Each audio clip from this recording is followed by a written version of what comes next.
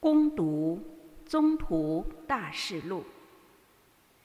保禄对民众说：“我是犹太人，生在基里基雅的塔尔索，却在这城里长大，在加玛里耳门下，关于祖传的法律曾受过严格的教育，对天主满怀热忱，如同你们大家今天一样。我曾迫害过遵行这道路的人，置他们于死地，不论男女，都逮捕捆绑起来，送进监狱。这是大司祭和整个长老团都可以给我作证的。我从他们那里领了给弟兄们的文书，往大马士革去，有意逮捕那里的人，带到耶路撒冷来处罚。当我走近大马士革时，约在中午，忽然天上有一道大光，四面照射我，我便跌在地上，听见有声音对我说：“扫路，扫路，你为什么迫害我？”我回答说：“主啊，你是谁？”他对我说：“我就是你所迫害的纳匝勒人耶稣。”同我在一起的人只看见那光，却听不见那对我说话的声音。我说：“主啊，我应当做什么呢？”主对我说：“你起来，往大马士革去，在那里有人要告诉你指示给你当做的一切事。”由于那光太强烈，我双目失明，因此我的同伴牵着我的手，带我进了大马士革。有一个人名叫阿纳尼亚，他是虔诚而守法的人，所有住在那里的犹太人都称赞他。他来见我，站在我旁边，对我说：“扫路兄弟，你看见吧。”我立刻恢复了视力，就看见了他。他又说：“我们祖先的天主拣选了你，使你认识他的旨意，看见那位义者，听到他口中的声音，因为你将来要把你所见所闻的，在众人面前为他做证人。现在你为什么还迟延呢？起来接受洗礼，呼求他的名，洗除你的罪吧。”这是上主的圣言。感谢天主。你们往全世界去宣传福音。你们往全世界去宣传福音。阿肋路亚！万国啊，请赞美上主；万民啊，请歌颂上主。你们往全世界去宣传福音，因为上主对我们慈悲无量，他的真诚永世长存。你们往全天下去宣传福音。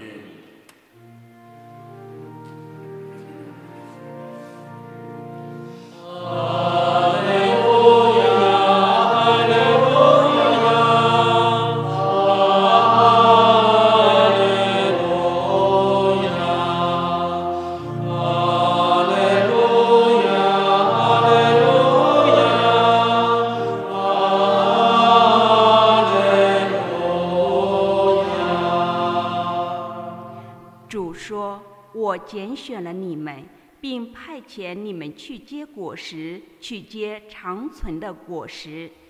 哈利路亚，哈利路亚，哈利路亚，哈利路亚，哈利路亚，哈利路亚。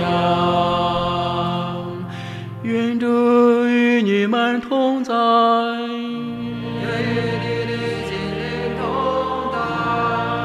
恭读圣马尔谷福音。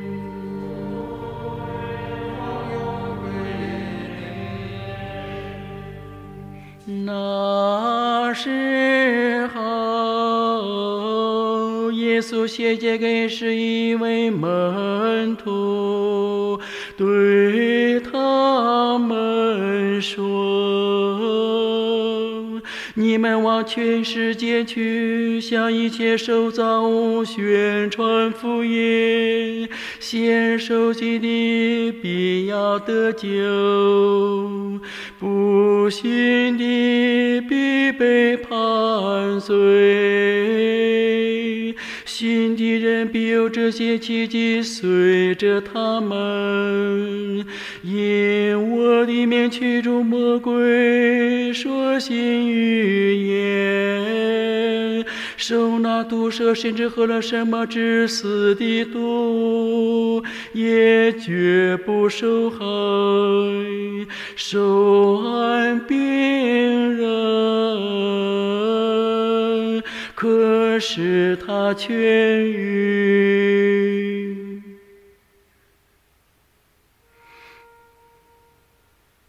以上是基督的福音。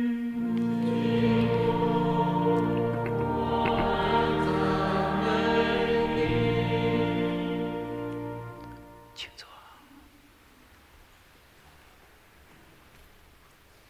今天在全球普世罗马天主教会庆祝1月25号圣保禄宗徒归化的庆日，也是我们全世界罗马天主教会所宣称的1月18号到25号基督徒合一祈祷周的最后一天，我们庆祝了保禄宗徒归化庆日。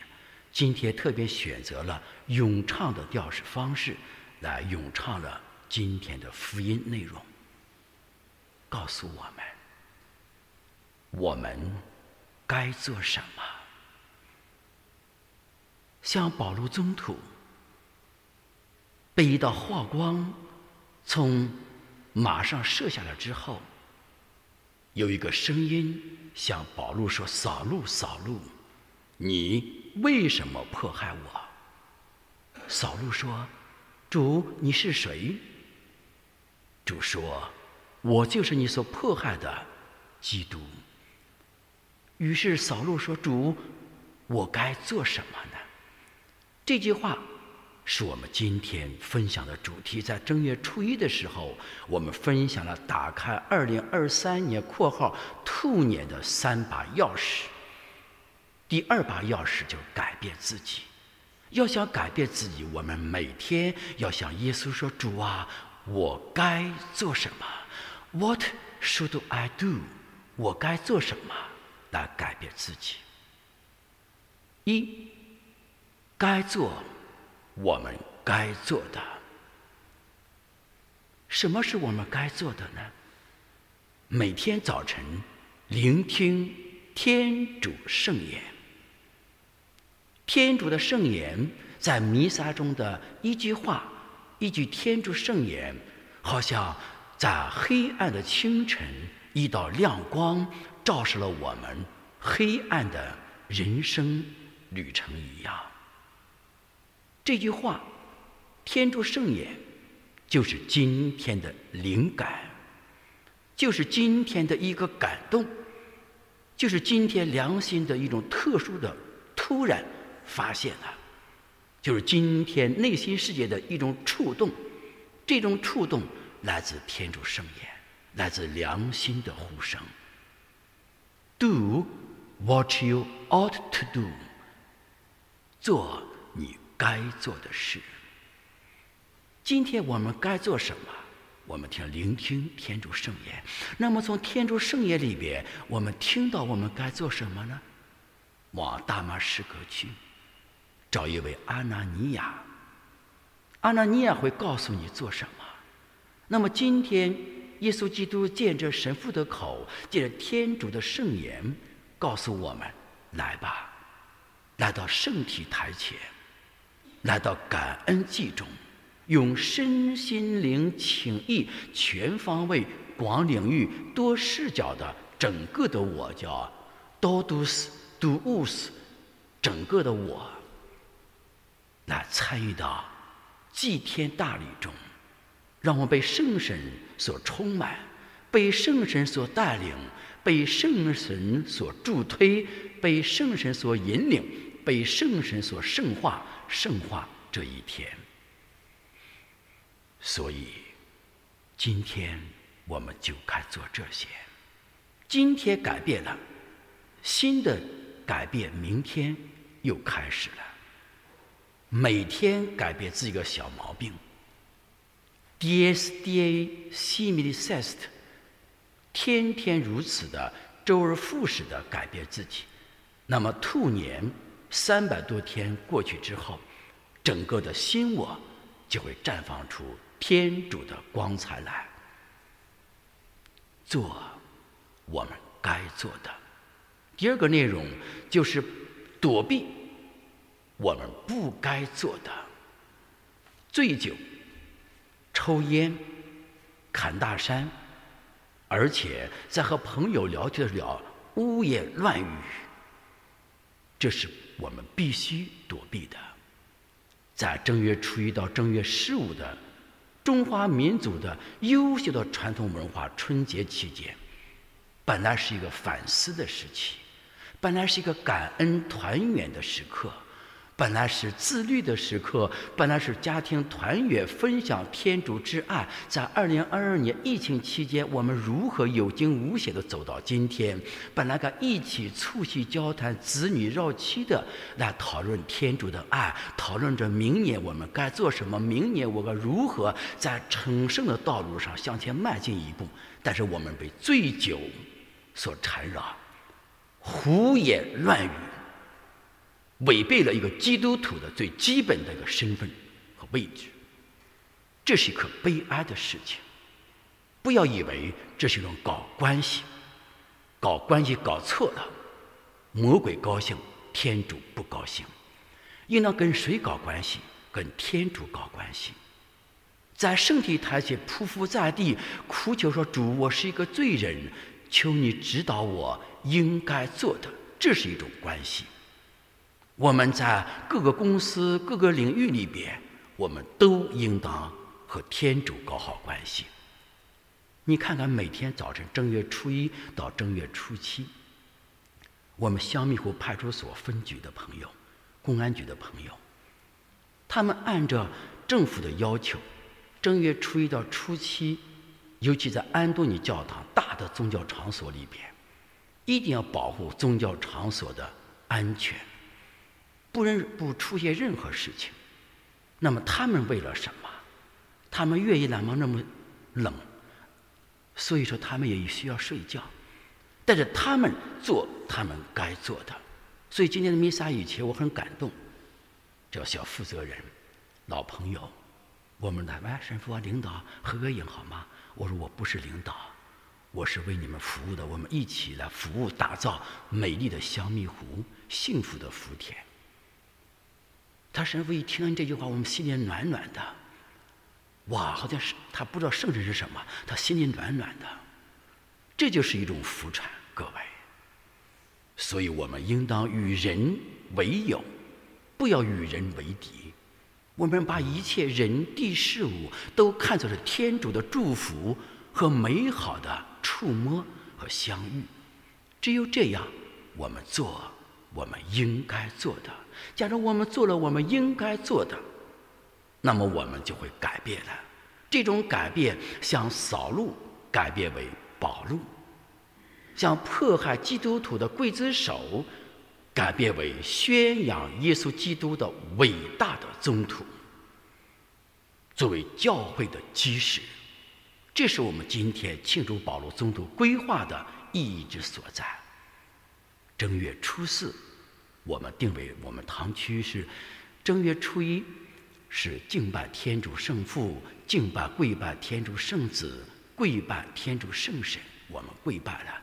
正月初二，我们重新定位敬圣父圣子，初三圣神，初四我们做什么？叫拜父母，拜去世的父母。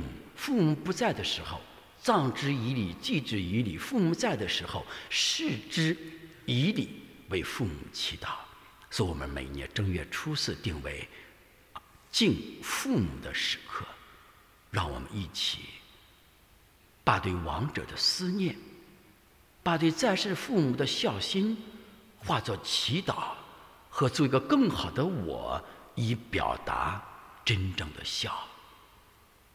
保禄宗徒的规划也让我们每个弟兄姐妹们在今天24小时里边也有一个小小的规划，由昨天的我规划到今天的我，由昨天被罪恶缠绕的我规划到被天主所拯救的我，由昨天不自由的我规划到今天在天主内自由的行走、自由的跳跃的我，由昨天内心黑暗纠结的我规划到今天在主内欢天喜地的我，在昨天抱怨天主的我规划到今天事事感恩、满心喜乐、常常祈祷的我。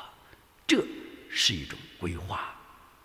圣保禄宗徒为我祷